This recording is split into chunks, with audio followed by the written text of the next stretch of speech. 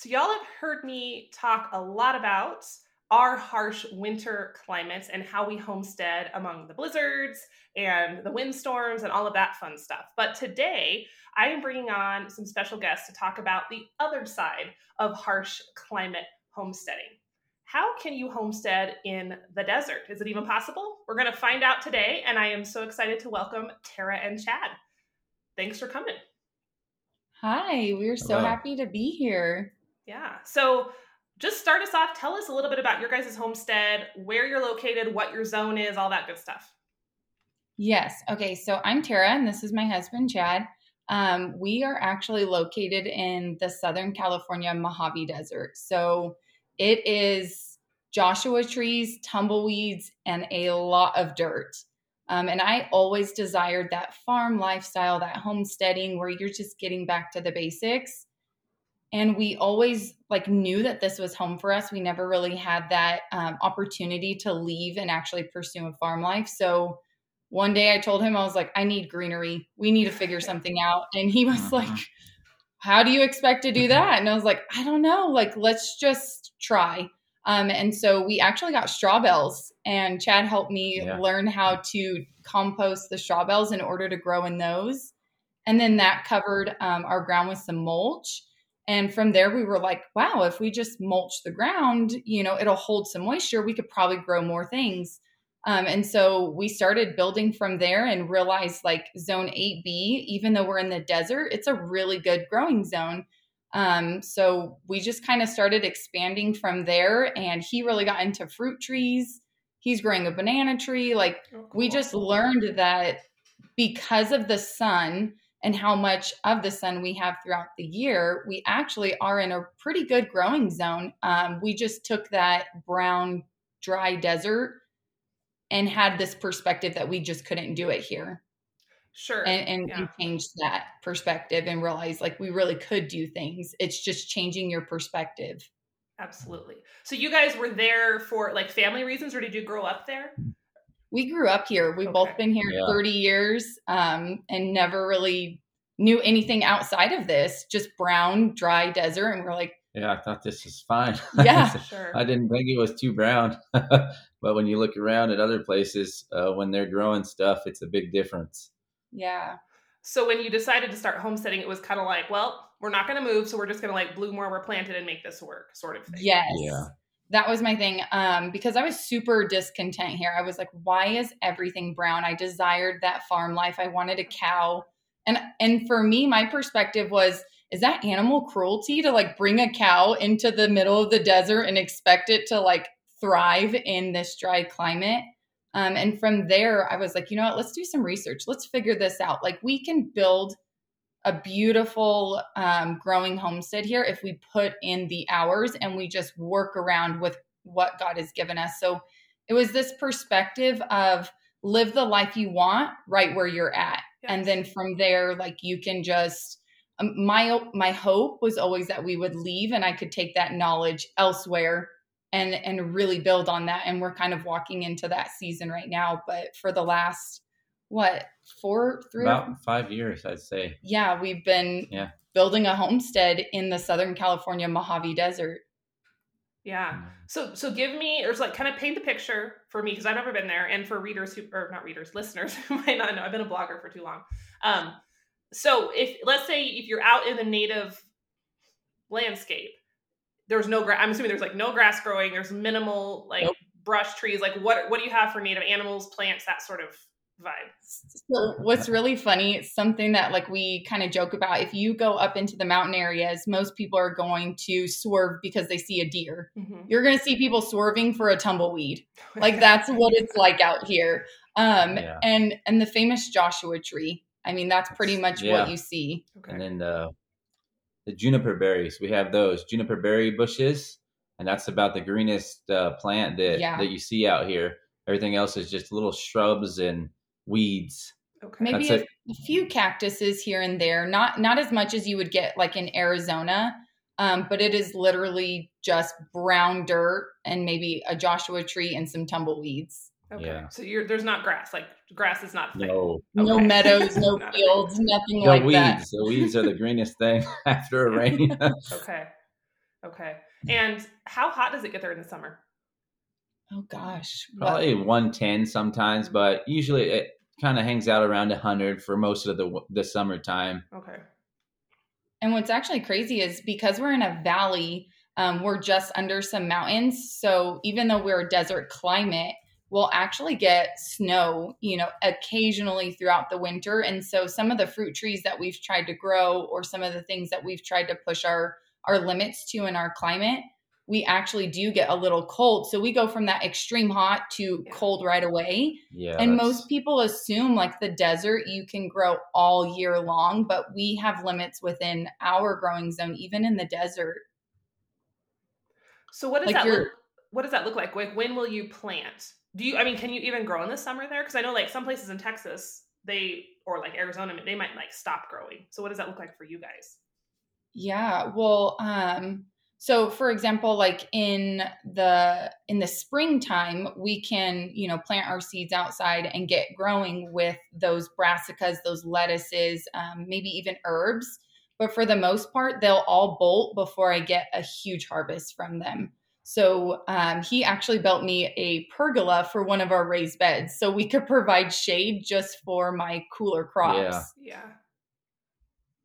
And then how late can you, so after you plant, like how long can your season go? I mean, it's just like probably stretches quite a ways. So this year it was a little crazy. Like I said, sometimes we'll get snow and sometimes we don't. I actually had tomatoes in December this year. Okay. Like full tomato plant just growing.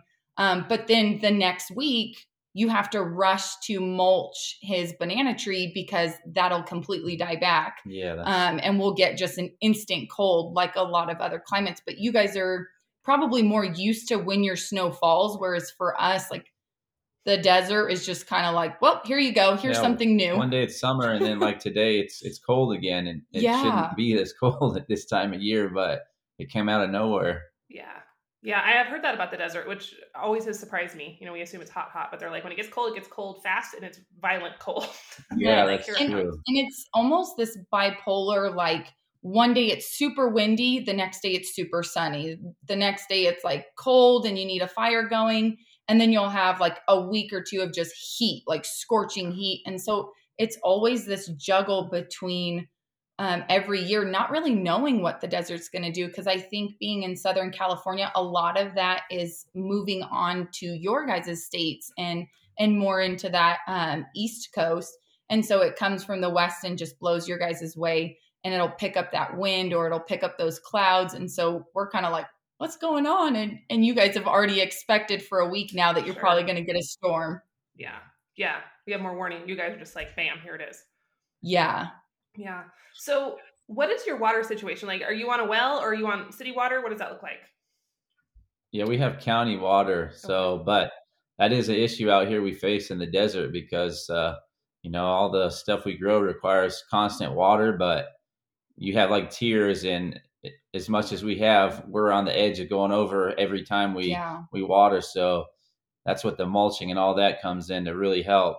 Yeah. And the city too, like, I guess because we are the desert, like if you move into some other cities closer to the beach, like their water usage is fine. They have no issues. They can run as much water as they want, but because we're considered the desert, they really do put those limits on us. So typically, if I need to wash my vegetables, I'm washing them in the garden above my raised bed so I can, make sure that water is actually going into the soil. It's not being wasted and going down the drain. Another thing that we've done in the past it's not the most convenient thing, but when we go to take showers, I will typically put a bucket in the shower. And when you're, warming up that water that would just run down the drain, you can use that water and take that bucket later on out and water a fruit tree. You can water a couple, potted plants through that. And so typically, as long as it's not a crazy week and I'm not, trying to rush 3 kiddos in the bath at one time, I will try and be, what's the word I'm looking for? Conscious of that water usage. And I will make sure that I can repurpose that water in our garden. And then also when it comes to our animals, I love having ducks on the farm. So I typically will wash out their pool in the evening time once it's already past that like water tier of that like high priced water usage and kind of use it in the evening time when it's a lot cooler outside as well.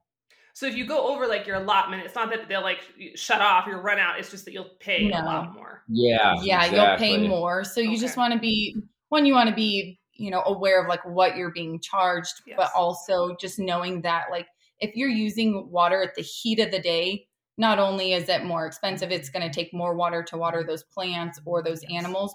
Do you guys, what's your rainfall like? So it's not like rainwater catchment is probably super viable. No, it's not an option to catch rainwater.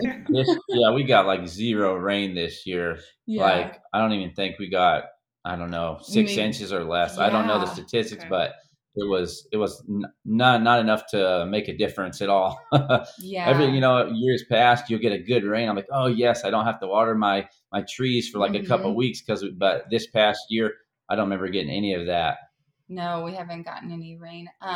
And typically like, because, we don't get a lot of rain, a lot of people will look at us, like through my Instagram or what I'm sharing. And they're like, well, why do you have so many fruit trees? If you're in the or if you're in the desert and, do you feel bad about doing that? But for us, it's a way of life more than a sustainability. Like it's just not sustainable in the desert. Yeah. But it's something that is important to us. And we really want to reach that back to the basics lifestyle and really know like where our food is coming from. We want to take care of animals in a respectful way and make sure that our kids are being involved in that. So it's something that like we actually have to work towards and do as a hobby. And so sometimes people get a little bit more sensitive with like, well, maybe you should have less fruit trees. And so something that I've always shared with people that are, more concerned with the water fall in the desert and also like how much water usage we're using is just making sure that we're responsible with that water usage. Like I said, taking a bucket of water that would likely just go down the drain and sit in a septic, I'm using that in my garden, or sink water. Even if you're filling that up just to rinse some dishes or some vegetables, you can take a pitcher and you can take that water and go out and water a couple potted plants. And so that's really neat that we've found ways to make it not only sustainable for the desert, but sustainable for us. Yes. So it's interesting. You mentioned we're not sustainable in the traditional sense. And what you mean by that, I'm assuming, correct me if I'm wrong, is like you're still having to rely on those inputs more than like your average, maybe homesteader in the mountains or something like that. Yeah. And anywhere really, because we don't have, I think something that broke my heart early on was seeing so many people share their journey of like cutting their feed costs. Mm-hmm. And it would make me want to cry when I would go to the feed store because I'm like, my husband has to work hard for this paycheck in order to pay feed costs. There's no alternative to, even growing it yourself. Yeah. Yeah. Even what we grow in the garden, that's going to us. Like we don't have a lot of leftover to give to the animals. Growing crops for the animals isn't really an option either, because then you have more water usage. Yeah, probably the cost would outweigh the benefit. Yeah, and so we can't really use any other means to make it sustainable in a way that the homestead pays for itself. Sure. And even when it comes to animals like doing their part, composting is actually kind of hard for us as well, because we don't have grass clippings or leaves. In fall, we don't get any leaves to put in our compost. Like we have a Joshua tree that, might fall over, but that thing's not going to decompose for a very long time. Yeah. So there's even like something as small as composting is difficult for us because we have to use outside sources in order to, create that mixture of greens and leaves that are breaking down in order to actually get that nutrient rich, compost and not just manure. Yes. And I think it's interesting, you're still making it work though, which I find so inspiring because I don't think there's a single homesteader. I mean, maybe a few super smug ones somewhere, but I don't know if there's a single homesteader who doesn't deal with comparison. Like even in my situation, like people look at us, I've since realized is like the prairie homestead, the ultimate homestead. And I'm like, for years I struggled with insecurity over, well, like this person has trees on their homestead and they're cutting their own firewood and I can never cut my own firewood and they have pigs in the trees. And I just saw something the other day with this bold declaration on Instagram that silvopasture was like the only way to run animals. And I'm like, that's for those of you who aren't aware, that's like mixing pasture with woods. And I'm like, that's not a prairie thing. Prairies don't have that. Yes. So the minute I saw that, I was like, oh, like, does that make me not, just those moments of comparison. So yes. I love though that, I think your experience in the desert, although maybe it's more amplified, it's still very normal compared, like we all are dealing with that, looking at someone else's homestead and like, well, I don't have what they have. Can I still do it? And you guys, the answer for you has been yes, we will still do it, which I love. Yes. And it's really important because like you said earlier, to bloom where you're planted or to live the life that you want, like right where you are. And whether that's an apartment or that's a condo and you just have a small, backyard with some potted plants, that knowledge you're going to learn in just those few plants is going to really take you places. And for me, something that I'm really highlighting on my account is, just being inside the home. There's things that I do like sourdough, and I know you do as well, like canning. That is something that you can do inside your home. You don't need an acre, 2 acres, or 20 acres to can. You need a kitchen.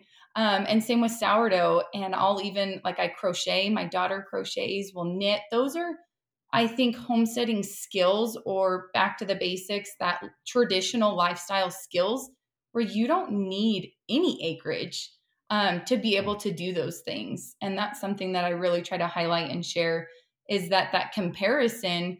You might be in a place where you don't have acreage, but that doesn't mean that there aren't skills that are considered homesteading or traditional that you can, learn where you're at. Yes. And that are so important, especially in our day and age. Like, people need to have those traditional skills. Like, they're more important than ever, for sure. Exactly. Yeah. So back to the garden. I'm curious. So like, what do you use for mulch? You don't have grass clippings. That's what I use. You don't have leaves. What's your mulch of choice?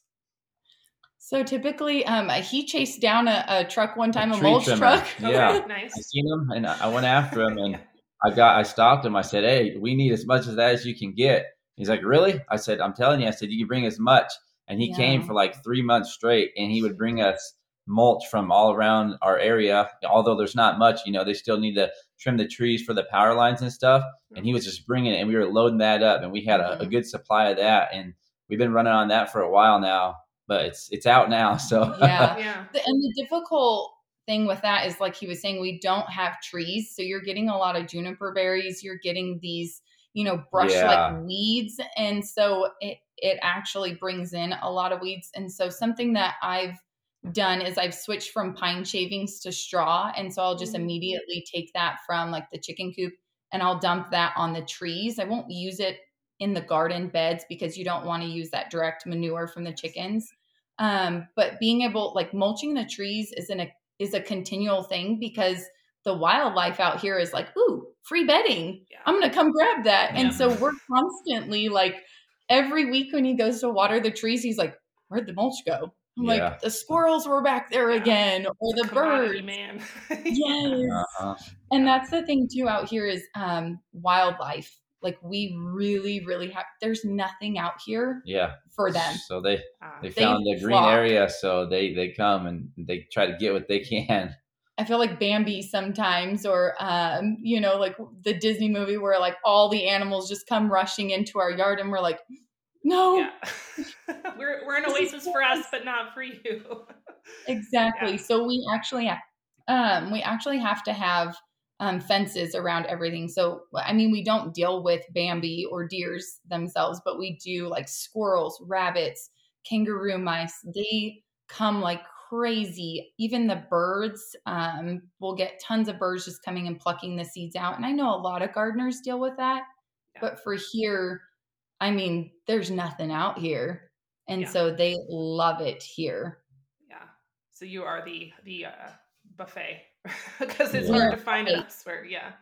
And for years, our fruit trees, we have not, how long have we had them in the ground? About 4 years now. And we haven't had a harvest. The squirrels, rabbits, like, they will climb that tree so fast and wipe it out. Like, you'll see one day all of this beautiful fruit, and you're like, I'm getting it tomorrow. Like, we're going to get this fruit.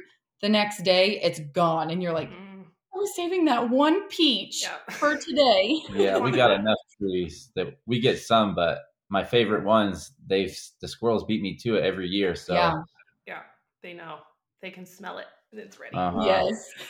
I want to talk more about fruit trees in a minute because I'm really excited to hear your game plan on that. But what do you grow in your garden? Like, what are you able to grow consistently, vegetable wise? Vegetable wise. Okay. So radishes are really good. Carrots, any kind of root vegetable, because of that scorching heat, it typically is root vegetables. We'll grow a ton of flowers. I love calendula. I love drying a lot of my flowers so I can use them for things later on. But as far as like vegetables and fruits, typically squashes do really well because they love that heat. We do good with strawberries too. We have a lot of strawberries. Yes, we do. And within the strawberries, something that we've learned, because strawberries like to send out all the runners, they're almost like a mulch for the ground. And so we'll typically plant our watermelon in with those, and it'll lock in that moisture underneath like the little strawberry leaves. And so that whole ground, kind of the watermelon and strawberries work together to provide shade, to keep our ground from hardening and drying up from the sun. So those will do really, really well together. But like my tomatoes and peppers, they'll get to a point where they're really, really slow to grow.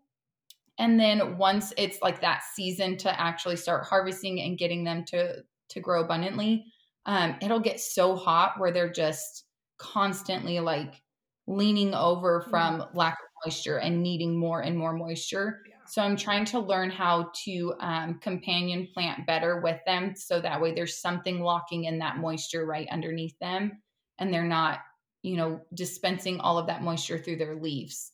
So it's honestly, through the last 5 years, it's been such a learning experience with this climate to try and figure out what works well together to really provide that shade that's needed to keep the moisture locked into the soil. I can only imagine. Do your melons do pretty good? I'm assuming they would. Yeah, they'll do pretty good. Like I said, because the strawberries and the melons, and they're in our backyard where we kind of have like that patio overlay. So a lot more shade throughout the day. And our front yard garden where our raised beds are, it's all sun all day, as soon as the sun comes up to as soon as the sun goes down. And that's where I got the idea last year. And I was like, hey, you need to build a pergola. And he was like, a pergola for your raised bed? And I was like, I need it for my vegetables. Everything is like my broccoli, my cauliflower, lettuces, herbs, everything just bolts right away. Like as soon as we get a hot day, it goes from like 60 degrees to like 90. And then it's like, oh, it's time to bolt. And I'm like, it's not time to bolt. And the pergola has been sufficient, you think, though? Like, because I know some people use shade cloth. Have you guys ever tried that? Or just the pergola has been sufficient? We have tried the shade cloth, but I always joke, like, we're the windy city, not Chicago. So that just like, it goes. Yes. So the pergola was like our compromise to not lose it into the neighbor's yard. Yeah. Yes. And that's why I don't have to use shade cloth, but we have to have our hail cloth. And people are always like, well, just put a sheet on a stake. And I'm like, you don't understand. It blows 80 miles an hour. Oh, dang. Hell yeah. So like everything is like very permanent. When we visited homestead friends back east earlier this year, and Christian and I were just like walked around with our mouth hanging open, like very usable properties that they have, but like the stuff that they use as buildings and structures, like it would not last. It would just blow away here. But it's like kind of cool. They don't have to build as hefty as we do because it doesn't blow. It's just fascinating. I'm like, there is such a place where the wind doesn't blow, but I do not live there. Right. So, tell us where that is. Yeah, I know. So, okay. So we have pergolas, we have mulch, you're recycling water, which I think is super cool. You're probably way more mindful of water than like someone like me is, which I think is something I could be better at, not being sloppy with water usage. Let's talk about fruit trees, because I'm dying to know what kind of trees do you have? What's your strategy there? So we have like over 100 different trees, and you could grow it. Awesome. And I had to dig all the holes, so it was a lot. But we have everything from stone fruit, peaches, apricots, figs, pomegranates.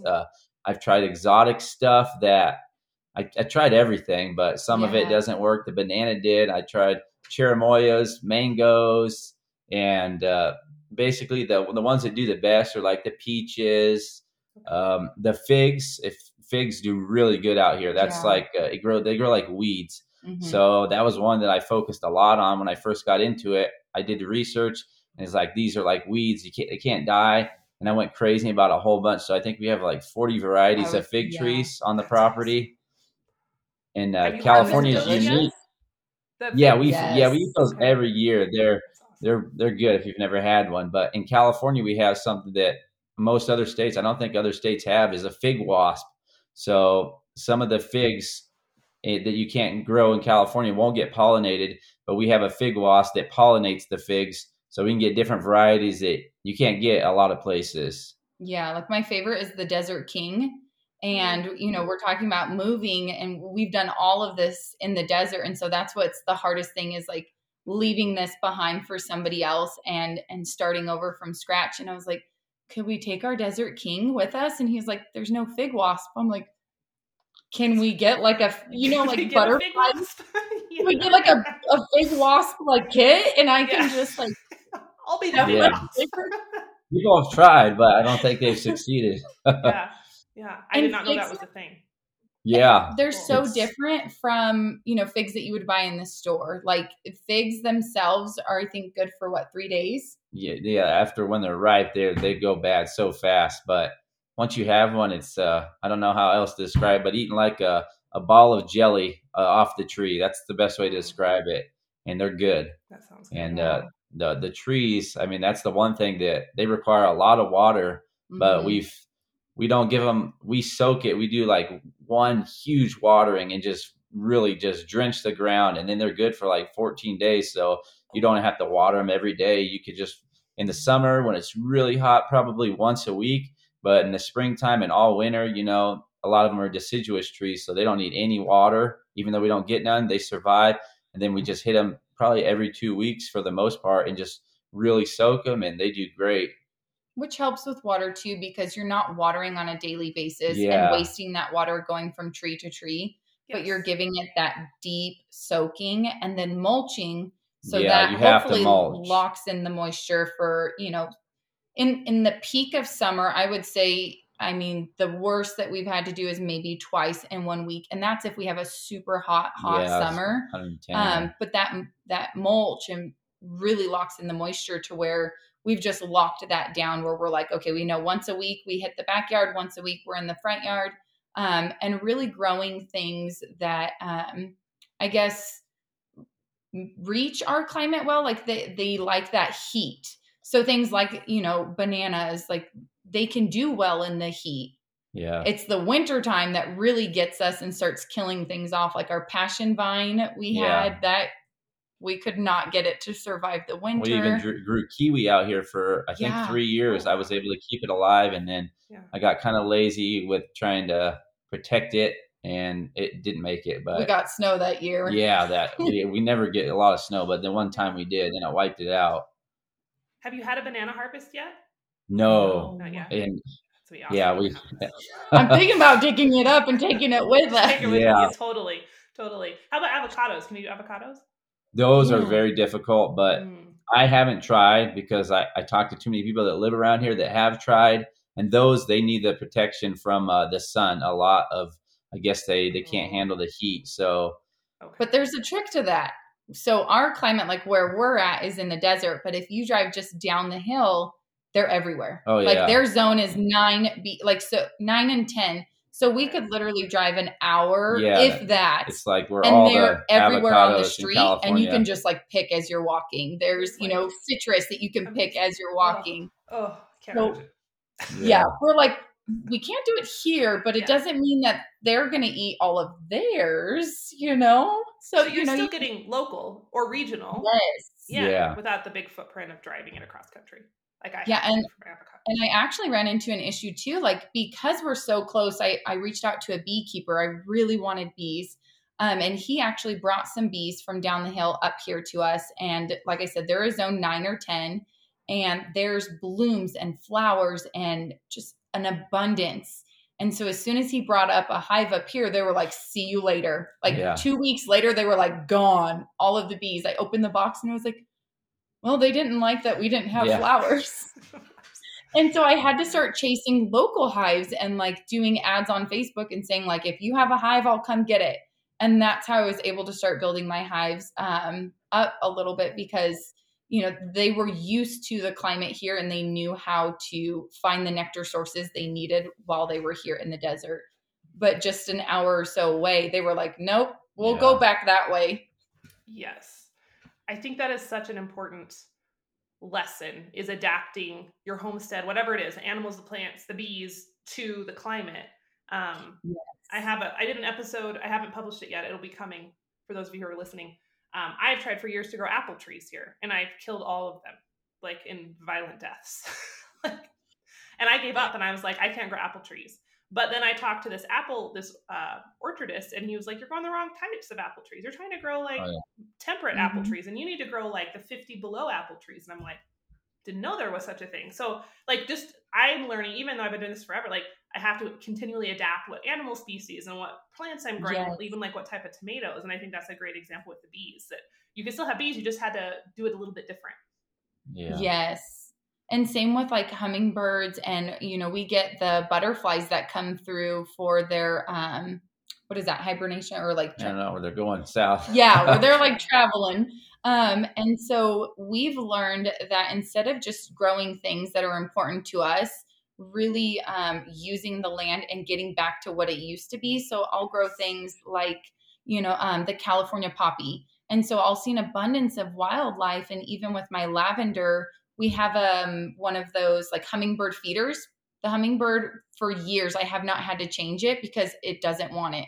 It does not want the synthetic or the sugar or anything. It wants my lavender, and it wants those sources of wildflowers. And so that's been really fun to not only bless my family with an abundance, but remembering like we're sharing this with wildlife. And because we've been building homes, we're pushing them out. And then we're wondering why like food shortages, or, you know, just the things that we deal with our climate, and making sure that we're also making space for them. So that's been really fun. And even in homeschooling, I'm able to teach my kids like, this flower is actually grown abundantly here. Or for our Joshua trees, to me, I mean, they're beautiful in a way, but we see so many of them. I'm like, I do not want to see a Joshua tree again. But knowing that this is the only place that the moth is able to come and is able to pollinate these Joshua trees, it's a gift to have those here. And so making sure that like we have those spaces available for that wildlife is also really important. And I don't think I would have had that perspective had I not, you know, dived into homesteading here where we are. Yes, I think that's one of the reasons I think homesteading is so important right now, is it helps us be better conservationists in our own way. Yes. And just getting back to, you know, I never cared or thought about what was native to the prairie until I started homesteading. And then I had to start thinking about, well, what animals are supposed to be here, what plants are supposed to be here. And it's good for everything when we're working with nature. Yes. Sure. Yeah. So animals, you mentioned like, you know, you're not able to graze, so you're bringing in grains and stuff, but what kind of animals are you able to have? So we did have a pig at one point, but I was pregnant and that was really hard to chase around. And she loved our dog food. And so we actually had to rehome her because that was hard. You know, she wanted so much food, and out here, there's just not a ton of sources to constantly be feeding a pig that much food. And so we've really stuck with birds, which are not my husband's favorite. I like the chicken eggs, but she loves the ducks. I love ducks. I don't know why. I think they are the cutest, sweetest. They're messy, and his words are they're stinky and useless. I don't like their eggs. Otherwise, I see a use for them, or I'll eat it. Sure. But for me, like, they're just so fun. And like I said in the beginning, I always felt like some sort of like animal cruelty if I was, you know, caring for an animal and had it in my care and it wasn't the proper climate or whatever that they would actually live in. Like, we don't have a pond, but making sure that I found ways to make them feel at home and serve them well. So I'll get this, you know, huge pool in the summertime for them. We provide a ton of shade, and they have this huge shed that's a chicken coop. And just making sure that there's always space away from the sun, because a lot of our birds, like birds in general, chickens, they're going to overheat faster than they're going to like die in the winter. And so just being really, really aware of that and making sure they always have a water source, always have shade. And then when I do water the ducks, since I'm filling up a pool or a pond, I'll make sure that I do that in the evening time, and even go a couple of days before I refill it. As much as I want to refill it every single day, I'll try to reuse that water somewhere if I can, because again, being just resourceful with what we're using is really important for us as well. And then turkeys, we have a few turkeys as well. Oh yeah, they're fun. Yeah. So that your birds are doing good. I mean, with your considerations of shade and like your pool. Yeah. I have a pool, so I don't have a pond for our water animals, waterfowl. So, but they handle the heat okay. Yeah, they do. So I actually got one of those plastic like ponds from Lowe's that was like $100. Oh, cool. And I just fill that like completely up. It's not one that I dug in, but I have like little steps that go up to it, and I'll fill it up in, one day, and then it'll last them about a week where they're just like splashing and they can kind of go under the water. Cause I notice, like, for me, I love the ducks, and having those short little, pools, they're like, I can't swim under this. Yeah. So once a week I'll fill up their big one. And then even that, like, we'll take some of that water and use it for some of the fruit trees, because they have, used the restroom, done those things. And that is, essentially some fertilizer and benefits to the fruit trees. So that works out. He just does not like the smell of the ducks. So yeah, you kind of have to outweigh it, but they're my favorite. I honestly, our main goal this year, if we were going to stay here, was actually to bring in some sheep. And that was going to be my process of caring for the sheep, processing their wool, and dyeing it and doing all of that stuff. And then my daughter and I would actually start crocheting and making our garments from our own wool. Awesome. So I would really, really love that side of homesteading, but we decided that, we're going to pass this on to somebody else and start completely from scratch in another state. And my first two things on the list would be a cow and sheep. So we could either milk or get wool. And so we'll be heading into a whole new season of homesteading and just starting over in a new sense from scratch. So what prompted the move?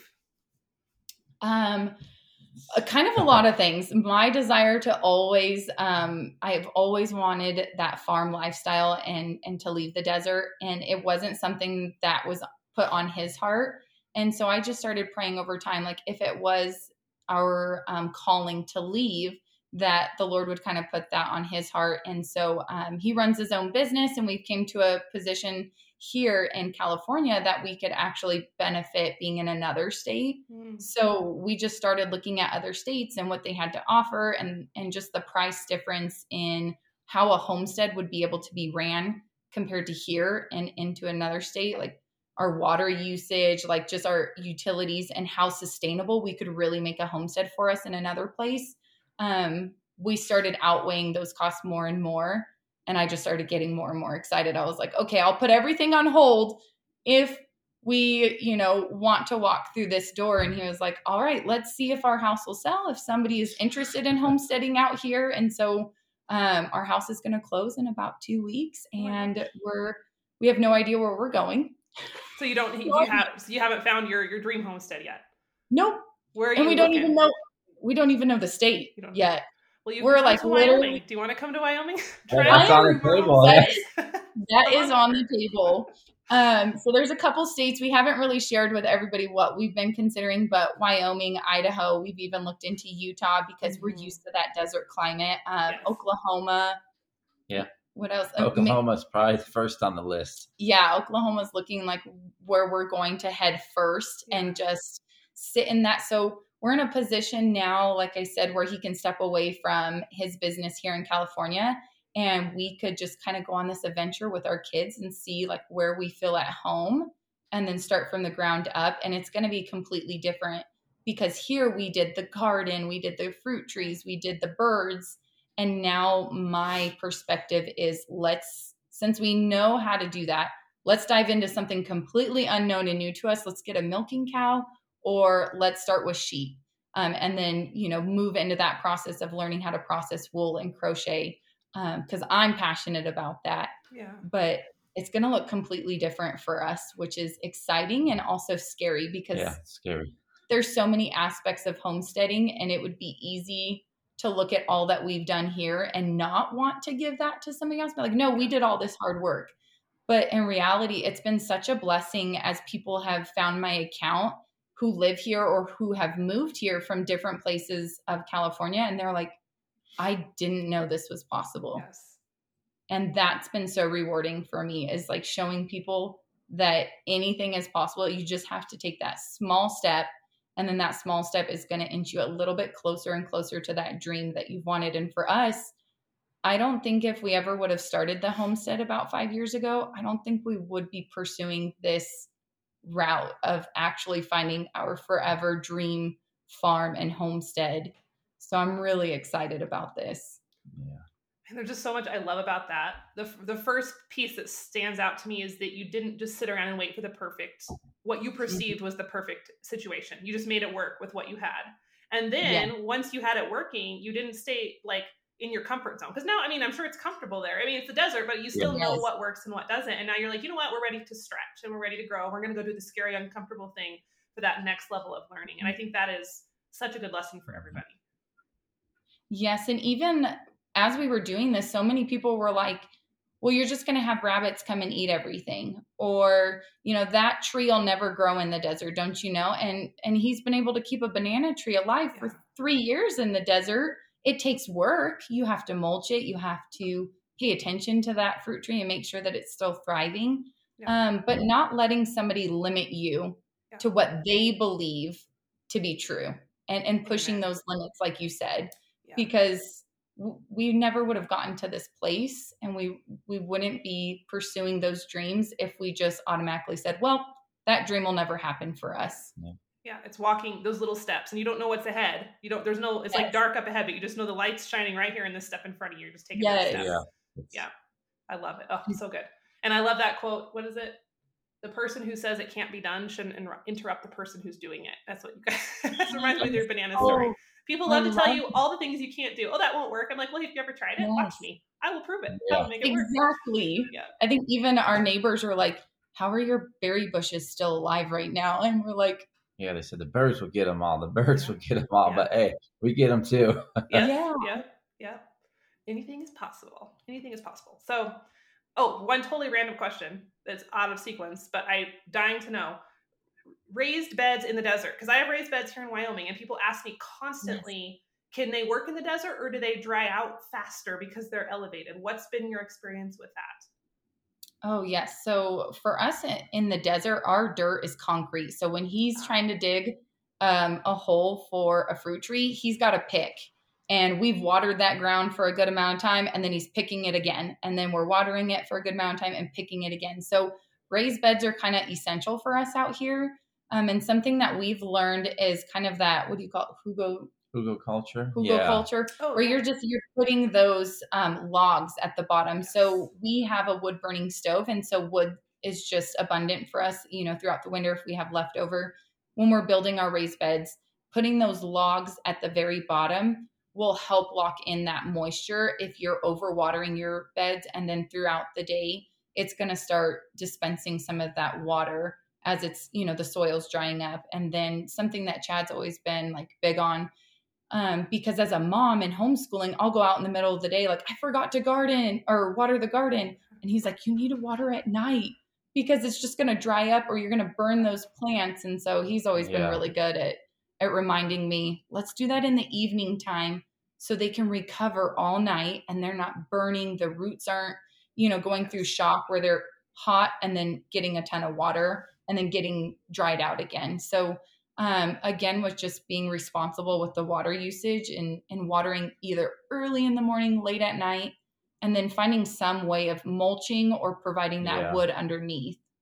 I love that. Yeah. I dabbled with hugelkultur many years ago, and then I got sidetracked. But I think it's such a smart thing to do, and it is a great way to fill if you have tall beds, like just to get some mass in the bottom, because dirt can be expensive if you're hauling. Oh yeah. Exactly. The only problem is like that middle layer of that like greenery, those dried leaves. We don't have those. We go from wood to dirt. Straight up wood. Yes. Exactly. Yes. Oh my goodness. So let's see. How do we want to close this? Any last bits of advice for people who are homesteading in the desert or looking at maybe moving to the desert? What would you tell them? I don't know. Got any good advice, babe? Tell them they can do it. They can grow stuff, and they need to try. Because look what we're doing. We got over 130 or maybe 150 fruit trees total. Yeah. And they're all green right now, and there's fruit on all of them. So, fences. I would say that is our biggest help. And even around his fruit trees, using that cattle wire to keep rabbits from gnawing at the bottom of the fruit trees and trunks, like really trying to set your trees, like your garden, like all that you're doing on your homestead, set it up for success. You are going to have those rodents that come and go, and you're going to have to kind of learn how to coexist with them, but also just remembering, like, set yourself up for success by protecting what you're doing. Because Jill, like starting a garden, it's a really big startup when you're adding 12 raised beds or 6 raised beds. Like, if you have to start small, but also take into consideration like what you're going to need to protect it. Because if you plant a garden and you're super excited and you lose it the next week, you're going to be so bummed out. And just having that protection first and that encouragement, seeing those plants grow, is going to build on even more encouragement, and you're going to keep going with that. So always set yourself up for success. Yes. And sometimes it does require more work up front. I know that Christian has always like brought me back to earth with that, because I'm like, let's just do it fast. Take 5 minutes. Let's get this going. And he's like, no, we're going to do it right. Because if we just throw it together, we're going to regret it later. So I think that's a great example. Build the fence, even though it sucks and it's going to take a little longer up front, you'll be happy in the long run. Yeah. Yes, absolutely. And like I said, you're going to get those harvests that you want. You don't want to go out to your garden and see that a bunny came, at 5 a.m. and had breakfast. Yes. You're going to be like, well, I'm done. Yep. And you're going to give up and throw in the towel. But if you do those hard steps first, and you test the limits and just go for it, like, you're going to have an abundance and a harvest, and it's going to be so rewarding that you end up with 100 fruit trees. Like, there came a point where I was like, we got another fruit tree delivery today. And he was like, it gets addicting when you start seeing you do it. You're like, I need to get this one. I want to try to grow this one. And the next thing you know, I'm ordering all kinds of bare root trees online. Just another order. That's all. Just one more. Like 4 different orchards, because he would just order while he was gone at work, and I'd be like, did you order more trees, or are they accidentally sending us these? And he's like, what answer do you want? Yeah, it was an accident for sure. Total accident on their part. Yes. Oh man, guys, so good. And just a great example for anyone listening that your homestead doesn't have to look like mine. Your homestead doesn't have to look like Tara and Chad's. We're all going to have good things about our locations and not so good things. And it's just about overcoming and getting creative. But this is possible anywhere. So inspiring. Where can folks find you guys online if they want to follow along with your journey?